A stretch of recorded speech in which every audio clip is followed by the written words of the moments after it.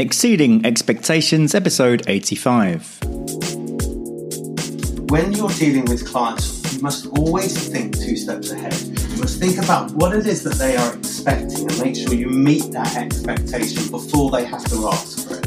Now, that's not about necessarily going out there and doing work that they're not expecting to do, but it's about making sure that you're in constant contact, that they understand where you are at in a certain process, that they can see how long it's going to take, they can feel comfortable that things are being done, that there's constant reporting so that they never feel like things aren't happening, and that you help them to understand exactly what has happened, why it's happened, and what the impact of that has been. That was the voice of Alex Moscow, today's guest, who talks about exceeding expectations from the world of PR.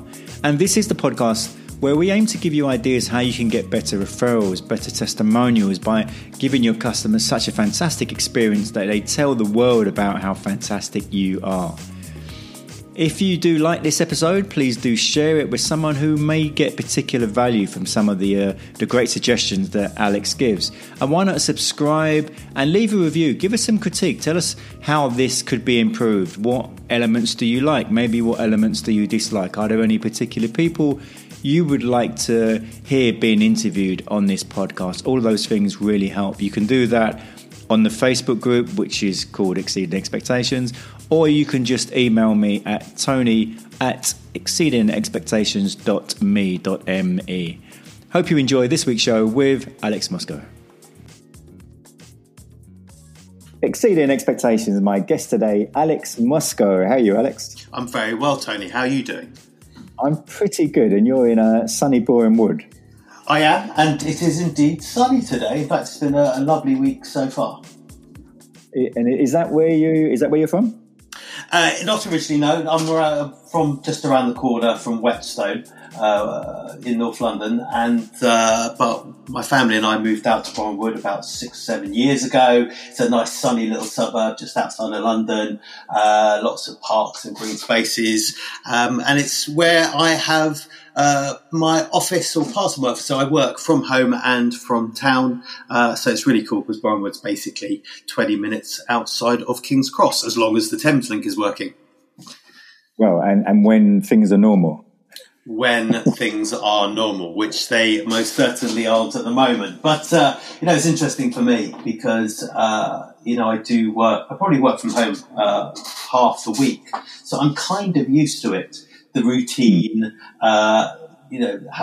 being on conference calls, working with virtual teams. It's all part of what I do. So that part of it has been more straightforward.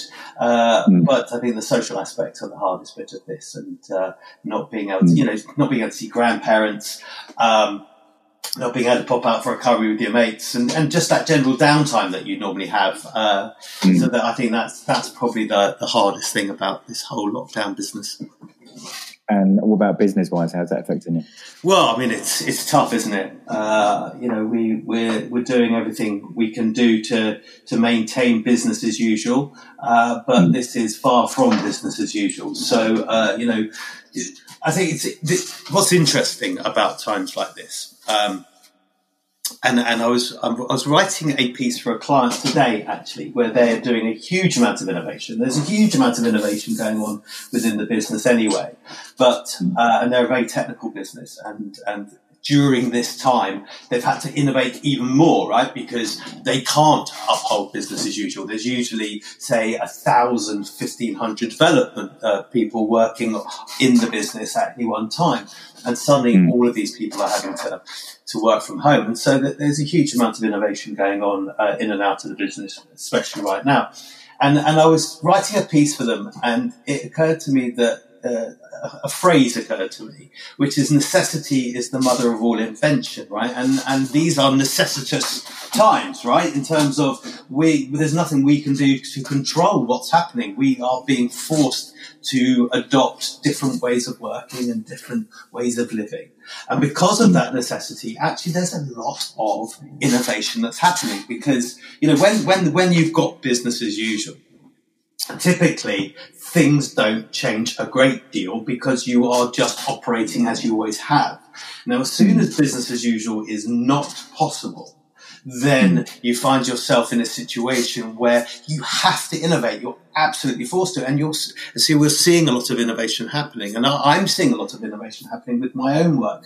Because what you tend to do is, this will probably come up as we talk further, is, in order to really operate well in this world, you need to focus on what you're good at and where you offer the most value and where you generate the greatest results. So if you know where that is, you can look at that and say, well, is that still relevant? And if it's not relevant, you can tweak it and tailor it for the new kind of normal, if you like. I don't love that phrase, but for the new way that the world works. Or you can say, well, if it is working, well, there's going to be a period where people are less engaged and where I'm clearly not going to be able to go out there and do as much sales and marketing as I was once doing. But actually, if something that was valuable will always remain valuable. And it's just a case of reinventing, maybe innovating, tweaking, tailoring at the edges and making sure that you're always demonstrating that value. Does that make sense? Absolutely. And for people who may now well be thinking, well, what is it that you do? So let us know what exactly it is that you do. So that's probably a good point, right? So I have been in corporate communications and B2B public relations for about 20 years. When I started, so I was the chap who was always paired with the senior teams, so the CEOs, the MDs of the client businesses, and my job was to raise their media profile. And what that typically means is that I would sit down with them. We'd have really interesting conversations. And then I'd always, so understanding the way that the media works, I'd always have my ear for the things that I felt would be most interesting to journalists, right? So we'd have these conversations, and my job was to package up the insights that were generated from those conversations and then sell them into the media to generate coverage. So not really news as people would kind of classically think about public relations, but more along this kind of idea of thought leadership and opinion and insight sharing. And what I found was that with very large clients and large brands that I was working on, so I was working on Samsung and Toshiba and McAfee and large technology companies like that. What I find is, you phone up the FT and say, would you like to have lunch with the CEO of the UK Samsung business? And of course they'd say yes, because, these are the leaders of industry. So I found myself having some very nice lunches with journalists over a couple of hours and bottles of wine, and it was wonderful. But at the end of the day, we generate some good coverage, and there was always consistency there. But for smaller clients, it was much, much harder because they don't have that cachet.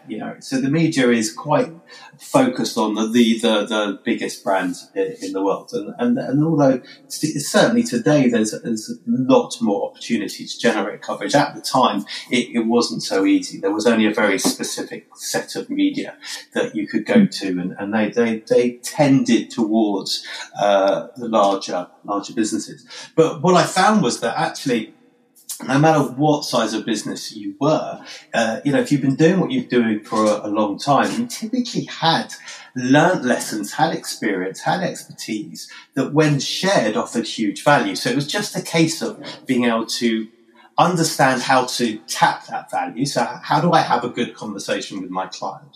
How do I generate that insight? So what do I need to ask them to gather the information I need? And then how do I package that stuff up so that we create credibility? We kind of make them sound like somebody who the media would want to speak to, and then offer that insight so that the journalist is like, yeah, that sounds really interesting. We should really talk to this guy, right? Or to this gal.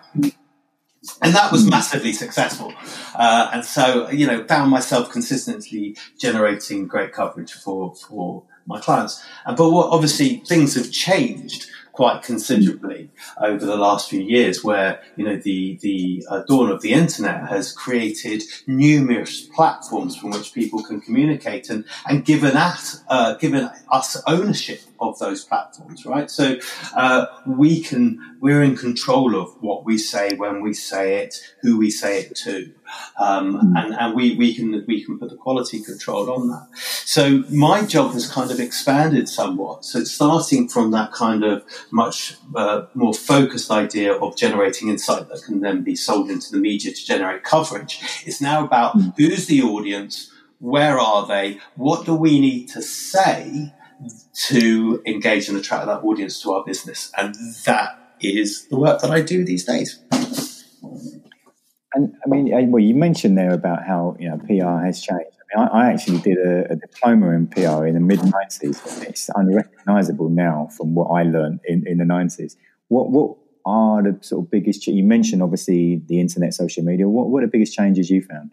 Well, I mean, there's probably two things, right? So there's the 24/7 nature of news, right? So, and what that's done is it's created a huge amount of opportunity. So whereas, as I say before, when I started, and this, I'm thinking about it, it wasn't that long ago, right? So when I probably started proper in B2B PR, because I did a stint in consumer around the millennium. So I probably started in B2B within the very early years of the noughties. And in fact, I remember joining a B2B agency, and I was put into the internet team, as it was called at the time, which actually didn't last very long because the bubble pretty much popped as I joined. So to kind of give you context, it was around the beginning of the millennium, and it was a time when the internet was only just kind of coming to the fore. The bubble had burst, right? So Amazon had kind of gone out and done its initial public offering, and everybody realized that, you know, all of the share price was completely overblown, all this kind of stuff.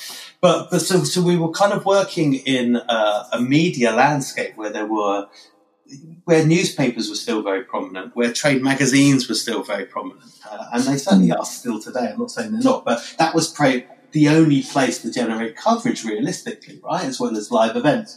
So, you know, it was a very limited, opportunity, a field of opportunity, right? There was only a certain amount of space and chances to get coverage. Whereas today, that's completely the opposite, right? It's completely different. So with 24/7 media coverage, you've essentially got a huge amount. The media demands, and the audience that watch it demand huge amounts of content, which means that the media is always out there looking for experts that they can talk to. They're always looking for people who can credibly speak on specific subjects. And there are a huge number of slots within which people can talk about the things that they know, and so there's huge amounts of opportunity within the media sphere itself. But then you look outside of the media sphere, and if you like, into this kind of digital landscape and the social landscape that's built up. And again, you've got a huge amount of options for communicating to audience. You've got like so much more control over the message and over what you say and how you say it, and the timing of it. And you know, I spend a lot of time on LinkedIn, and also working from my own website, and it's really, you know, the opportunity to demonstrate the value that you can offer your market is absolutely huge. And what sort of clients typically are you working with? So I've got two kinds of clients that I work with mostly. I work with quite large corporations, and that's where we do a lot of our kind of the media work that we do, but also do we do mixed kind of communications where there's a lot of media work there, and there's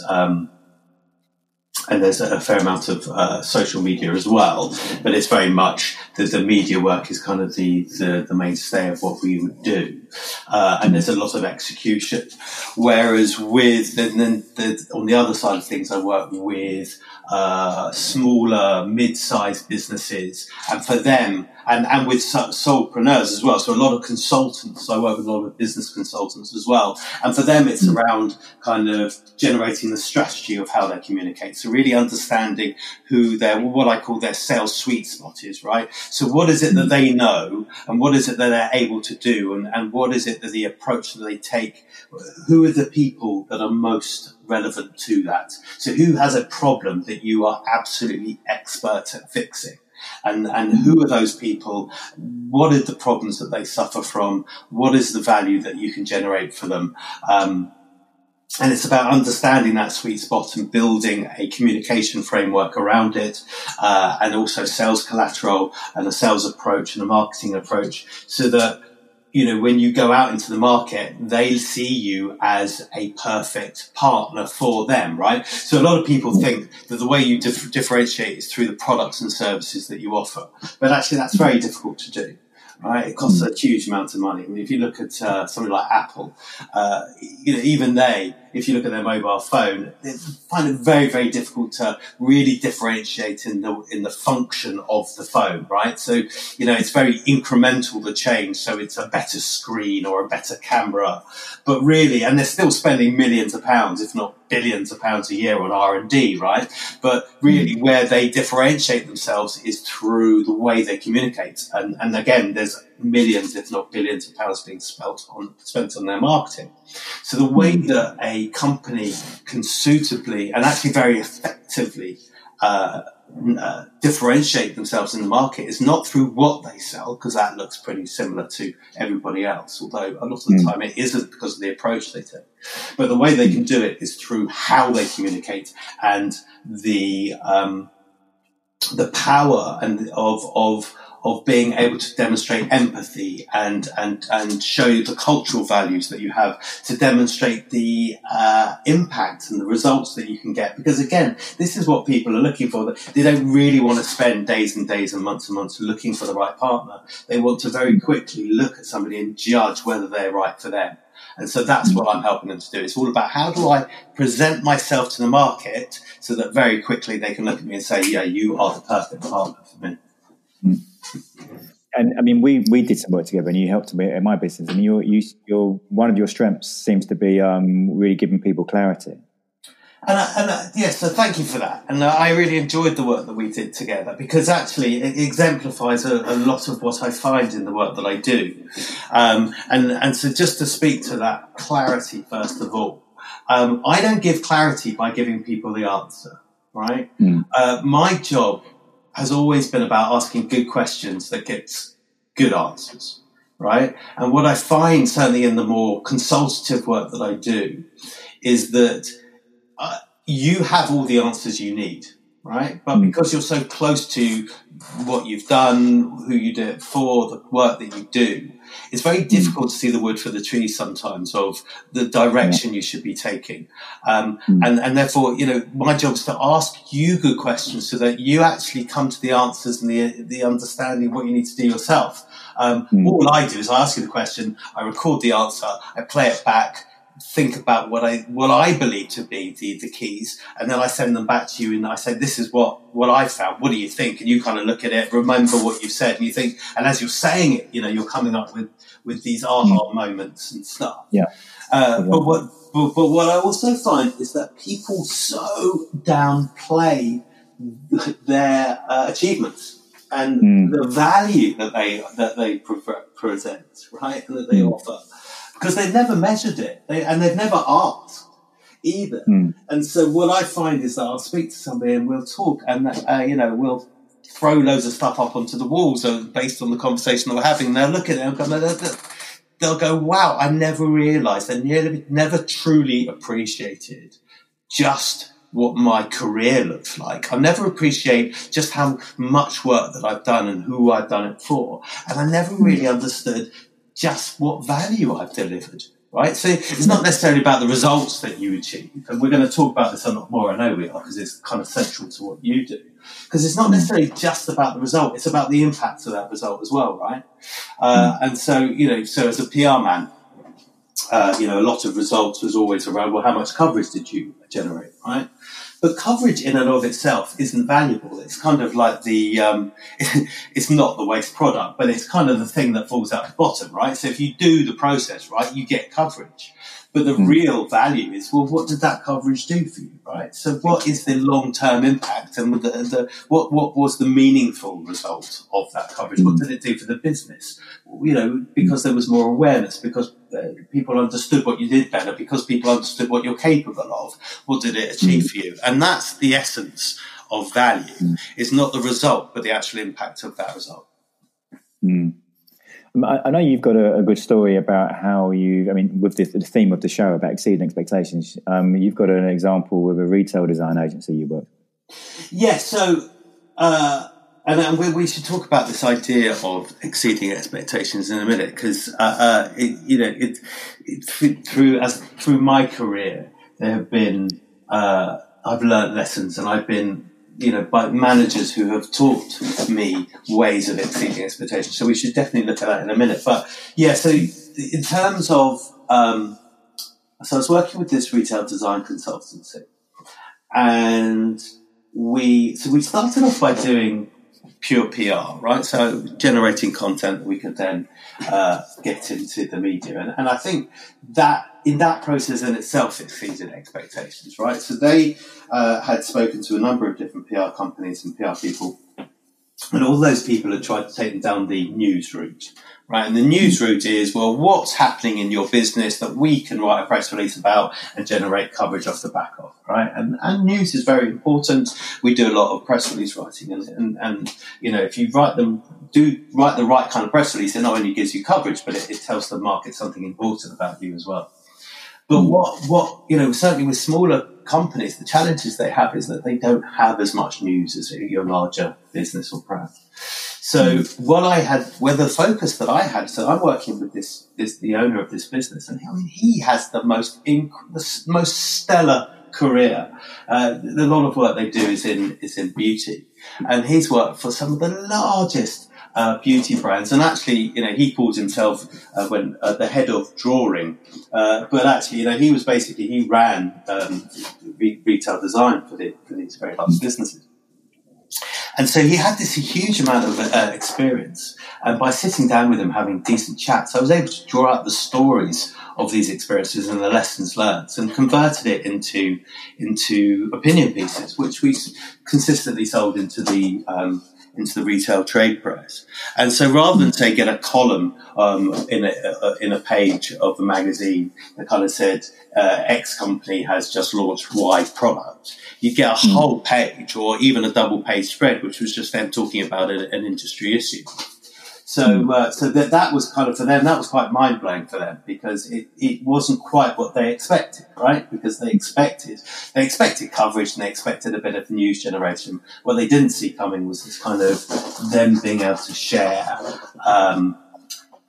their insight. And I remember, him saying to me, we worked together for about 5 or 6 years, and we generated a load of coverage. And, when we finally finished working together, he kind of said to me, the coverage has been great, and we've really, benefited from it as a company.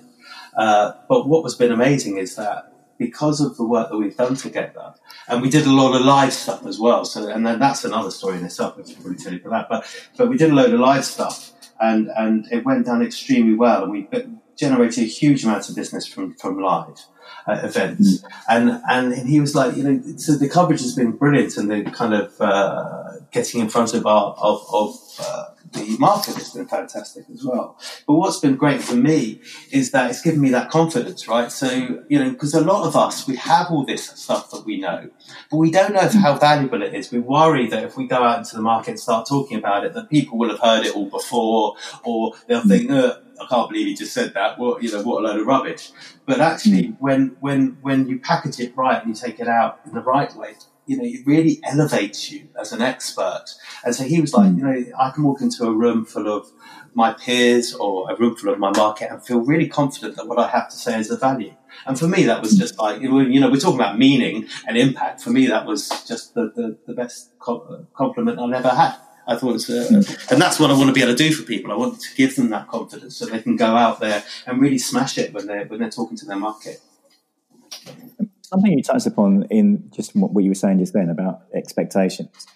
And when people come to you with PR, they want you to do some PR for them. And what typically are their expectations, and what do they misunderstand about what you do?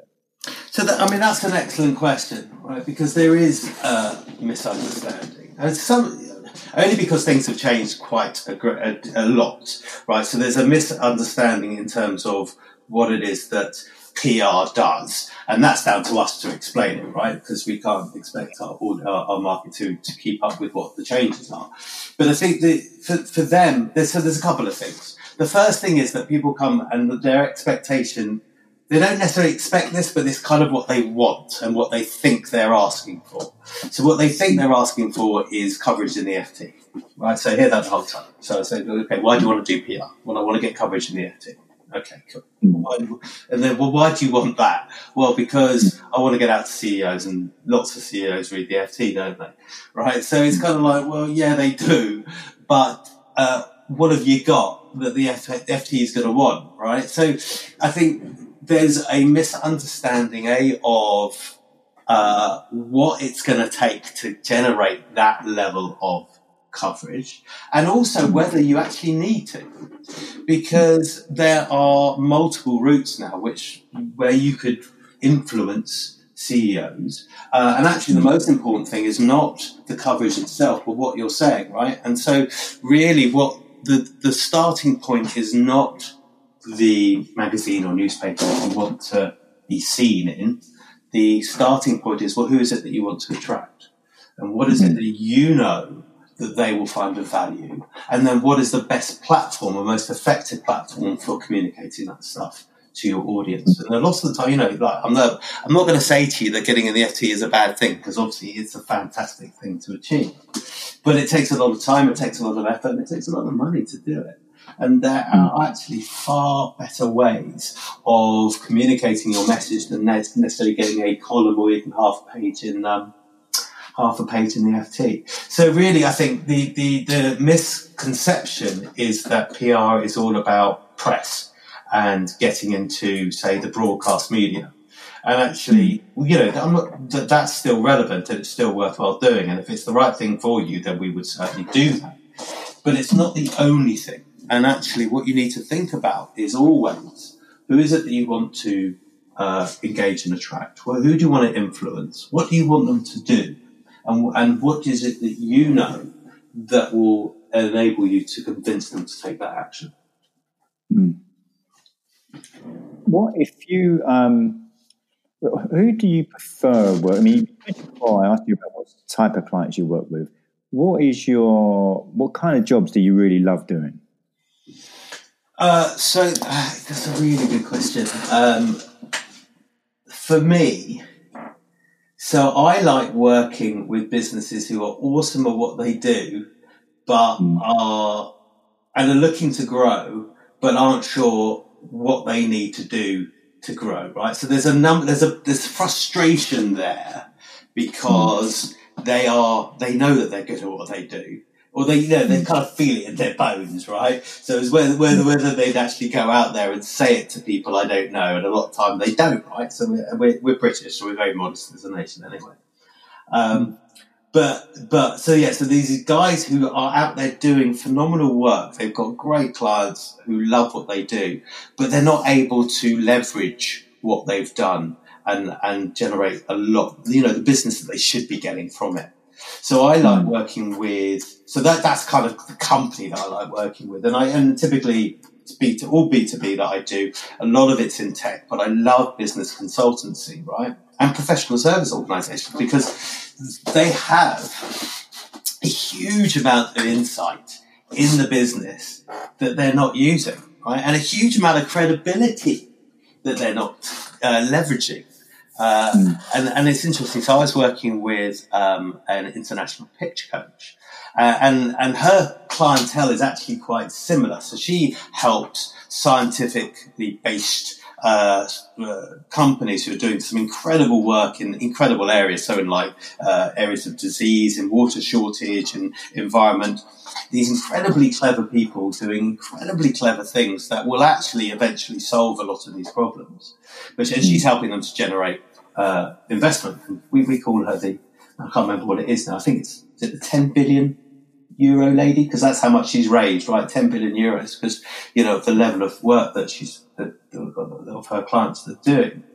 But the challenge that they have is very similar, that they put together these pitch decks, and because they're very technical people, they're typically filled with very technical, thick, jargonistic language, and that's no good for the investment community, because they're just interested in, well, what's the story, what's the problem, how much money am I going to make?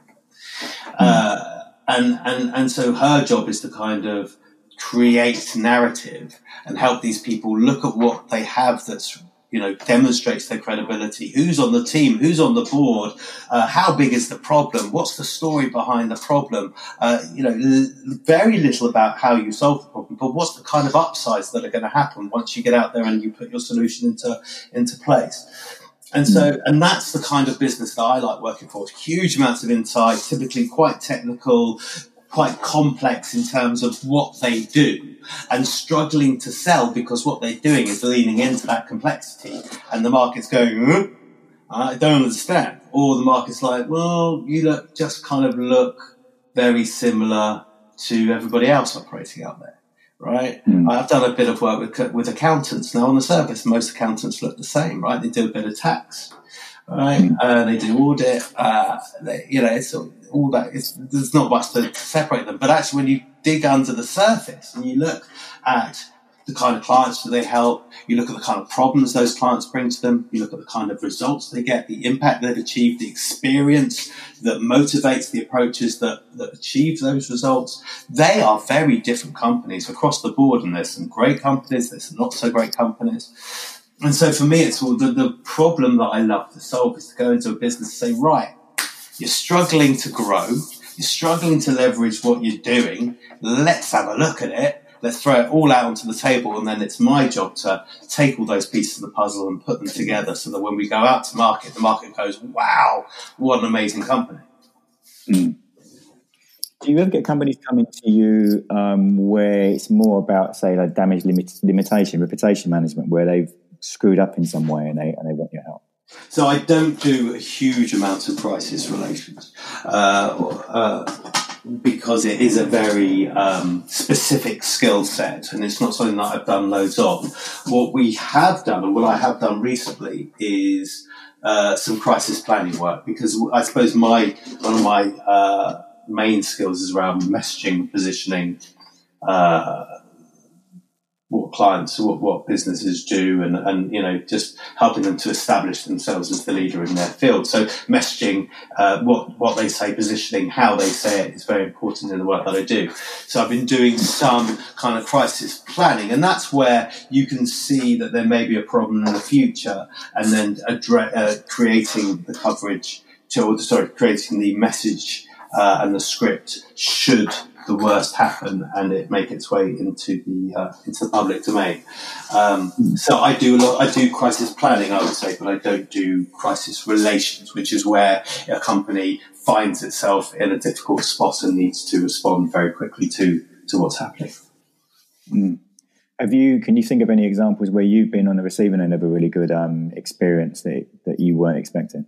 So, it happened quite recently, actually.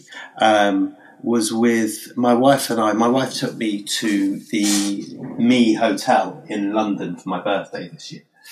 And I mean, to be fair, it's an incredible experience, right? So I had some expectations. We treat ourselves, my wife and I, when for our anniversary, for birthdays, different times of the year.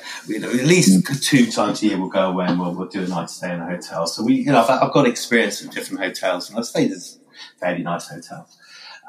So we went to the Me Hotel, but just the experience of it blew me away anyway, because the way that they have created the environments in these hotels are so sensory, and everything. So the music, the way everything's been designed, down to the smell. So every single area of the hotel, different area, had a different smell, and each smell was kind of like just overtook the senses. So it was just, blew me away. Exceeded my expectations from the moment I got in there, from the service to the environment to the experience to everything. It was just A1. And then we went into the bedroom, and it was a nice bedroom. You know, it wasn't necessarily anything special. It was just it was nice. It was really nice. And she hadn't said. She just said it was my birthday. She hadn't said, could you do this, or the other? She just said, look, it's my husband's birthday. Is there something you could do? So we walked into the bedroom, and there was like this mirror where they kind of put happy birthday, and there was balloons, and then they set up a little birthday party around this little table, and there was cheesecake, and there was cake, and there were candles and everything. And it was just like, wow, it's incredible. I mean, it was just an amazing experience. And I don't really celebrate my birthday, but it was kind of like, wow, I really feel like I'm celebrating my birthday for the first time in ages. So it was awesome. Absolutely awesome. So taking you back to your childhood. Very much so. Very much so. Because when you're younger, and you are that much more present, aren't you? So, and experiences are so new that you find yourself sucked into those experiences, and you become very, very present.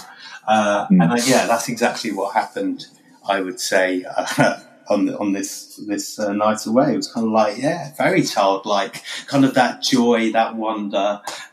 It was wonderful. And where did you say the Me Hotel? Where was Me Hotel. So it's down by the Aldwych. So just south of Covent Garden, down there. I'm not exactly sure, but it's ME. We called it the Me, but I think it's the ME group. It's a Spanish hotel group, maybe. But yeah, well worth checking out. Incredible, just incredible. And I know you, because you were telling me as well about you had another, maybe not quite as amazing experience as that, but was it Just Eat? Yeah, it's funny, isn't it? I think cabin fever certainly increases. It kind of increases the enjoyment of stuff, doesn't it? In a way, because you're not allowed to do things, and then when things happen that kind of bring about a certain sense of normality, you're like, oh my god, this is just the worst thing. So it was. And I guess when I think about it, I've seen this happen with taxi companies, but it was just so novel in this context that it just blew me away a bit. So we had made this order for takeaway food, and first of all, I didn't realise that you could still get takeaway. So just the idea of getting takeaway was incredible. And we got, I have to say, the restaurant's name is a place called Bannerman's in Radler, and anybody who likes burgers, this is the place to go for burgers. It's seriously good. I think it's like a street food restaurant, so it's all very barbecuey, and it's just delicious. So that was that exceeded expectations anyway. But what was lovely was that so we made the order through Just Eat.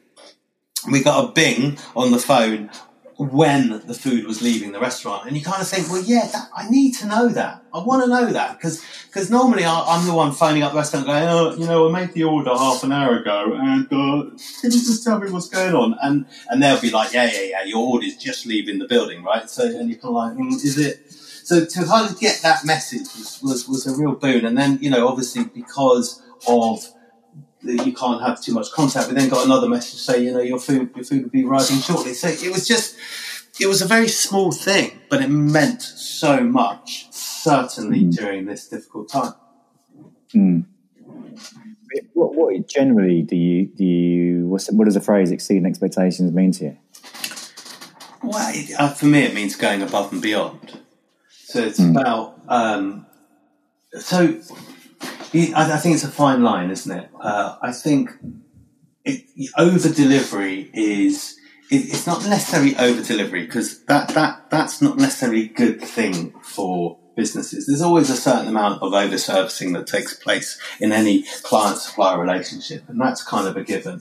But over going above and beyond is more about people, and I think about the stories that you told me during our work together.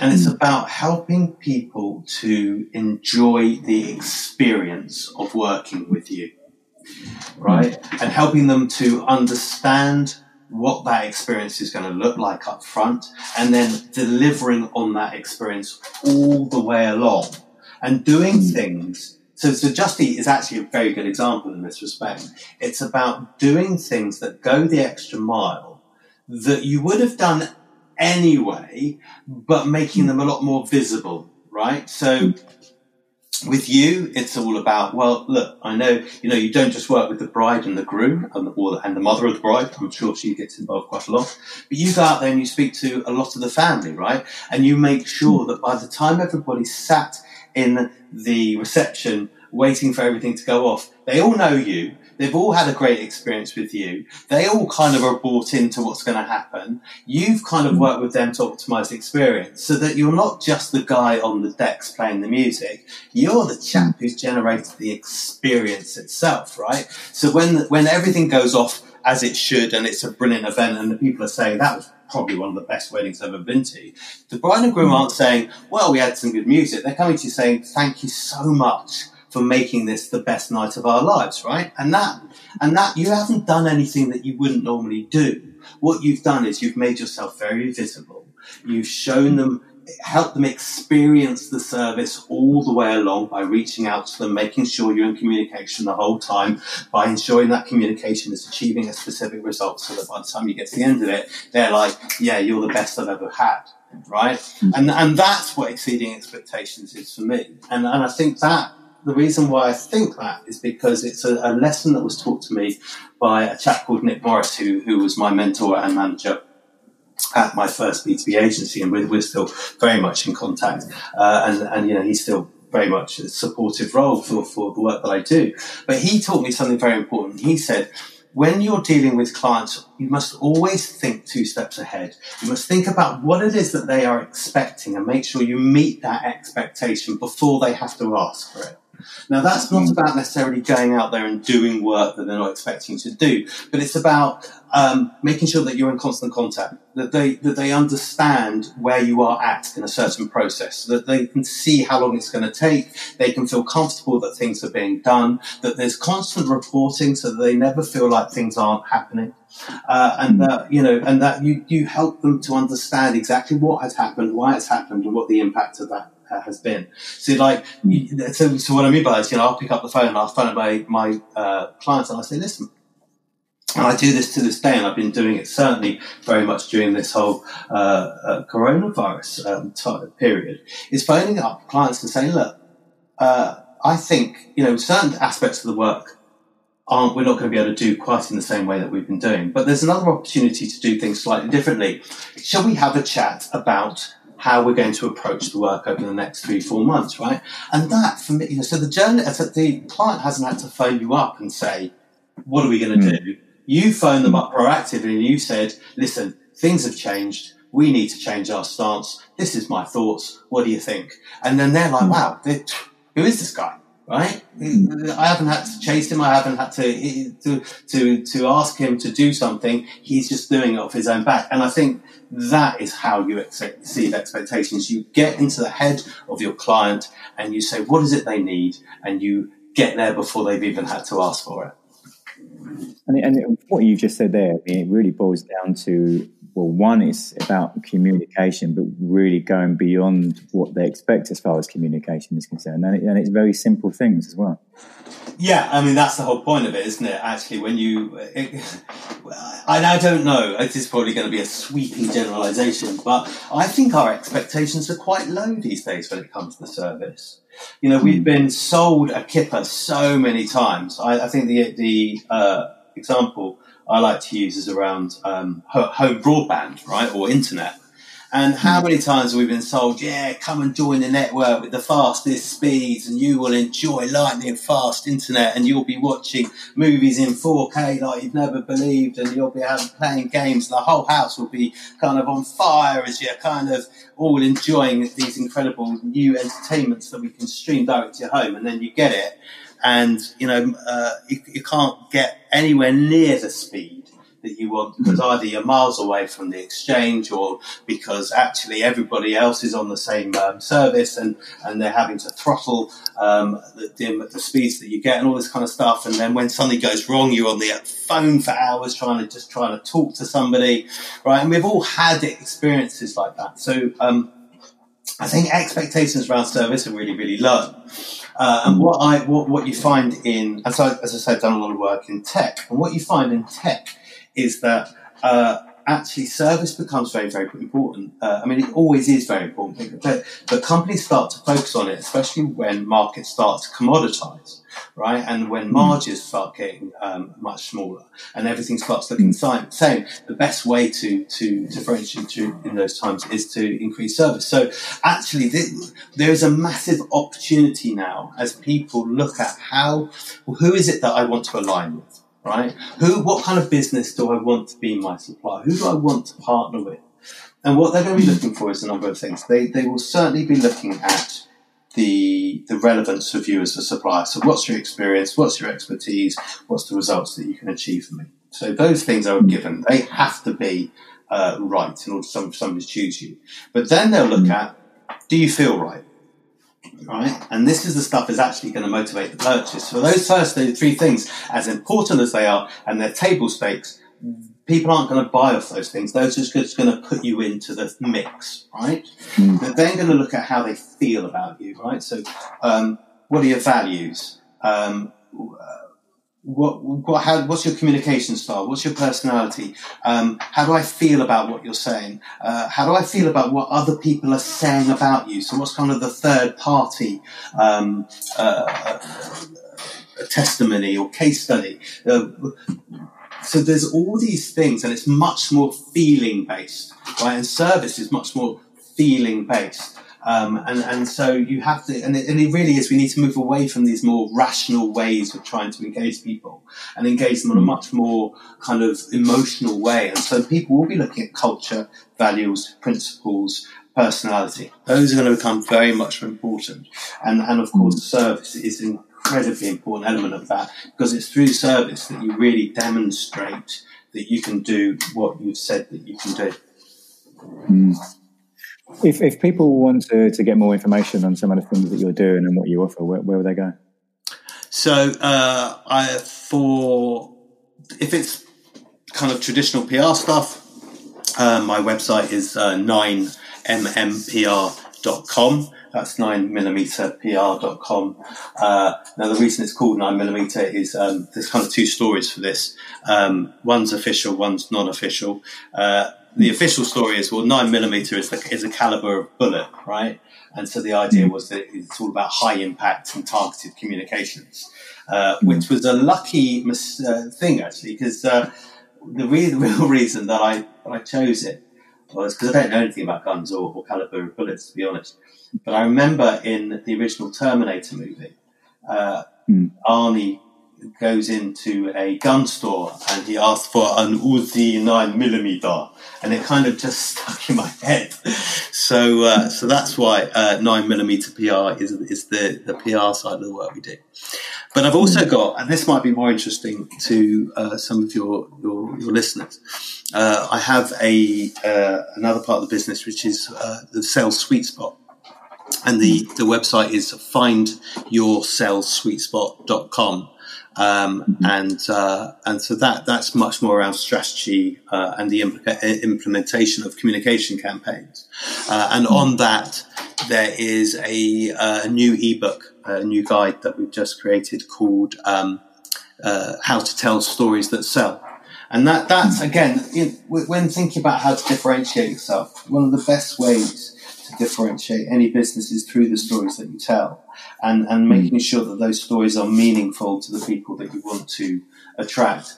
And the challenge with a lot of kind of case studies or customer stories is that they actually focus on the wrong things. And so in this guide, I talk you through, the psychology of a good customer story and why it works so well, the kind of mistakes that people make a lot of time when looking at their customer stories and creating their customer stories, and then a framework for actually creating really strong customer stories that will resonate with your target market. Fantastic. And I believe you've got, we always end the show with a quote and or a book, and I think you've got both, haven't you? Yes. So the book is The Challenger Sale, and I highly recommend this. And it fits quite nicely into this whole idea of exceeding expectations as well. And it's very much around B2B, so it's more for B2B providers, but it offers interesting ideas and insight for anybody. And it's really this idea that the best salespeople, and this is scientifically, it's been demonstrated by research, through numerous studies that they go over in the book. But the idea is that the best salespeople are actually the people that challenge their market to think differently, right? To look at their businesses and to what good challengers do is they actually help people to see competitive advantage that they haven't seen themselves. And that's really what buyers are looking for, right? So anybody can provide a service. What they're looking for are people who can help them to elevate their business. And that typically means finding routes to competitive advantages that they haven't seen themselves. And through the book, they gives you the process of doing that. So highly recommend The Challenger Sale. And then the quote is, instead of focusing on the competition, focus on the customer. And that's by a guy who, the guy said that is Scott Cook, who's the co-founder of Intuit, and he's also involved in eBay and a number of other businesses, but he's a billionaire businessman. And the reason why I like this quote so much is because for me, if you're going to be a successful business, you have to focus on your customer, because nobody cares about your business. They really do. Your market does not care about who you are, what you do. They only care about it when they can see a value in it for themselves. So that question of what's in it for me. And so if you're doing anything, you should always focus on your customer first. And the reason I like this idea instead of focusing on your competition is because actually sales and marketing, to a certain extent, is like a game of golf, right? So you're not, it's not about necessarily being better than your competition. It's about being the best version of yourself you can be. Because if you're going to win, if you're Rory McIlroy, you're going to win if the best version of Rory McIlroy steps up on the day that he plays golf, right? Because actually the best version of McIlroy could just annihilate anybody else in the field. And it's the same with marketing and sales, right? So really, you don't need to work. Your marketing is going to look at options, right? It's only going to look at their options. But if the best version of you steps up to the plate every time that you step out, more often than not, you're going to get chosen. Well, Alex, thank you for sharing all your wisdom and giving people some thoughts and ideas about how to maybe better use PR and maybe people will be getting in contact with you as well. Tony, thank you very much for the time. It's been a pleasure speaking to you. Okay. Thanks, Alex. Cheers. Next week is episode 86 with a lady called Marley Jacks. She's spoken at places like Funnel Hacker Live. She's shared stages with Gary Vaynerchuk, Tony Robbins, and many other very well-known people. She's a content creation and strategy expert, and we're going to be finding out a lot more about she gives some great advice on how you can give customers better service and better experiences. That's next week's episode with Marley Jacks. Hope you've enjoyed this week's show. Please do share it with someone who would get some real wisdom from, get some benefit from some of the wisdom that Alex shared, and leave a review for us, and why not subscribe as well. Hope you have a fantastic week.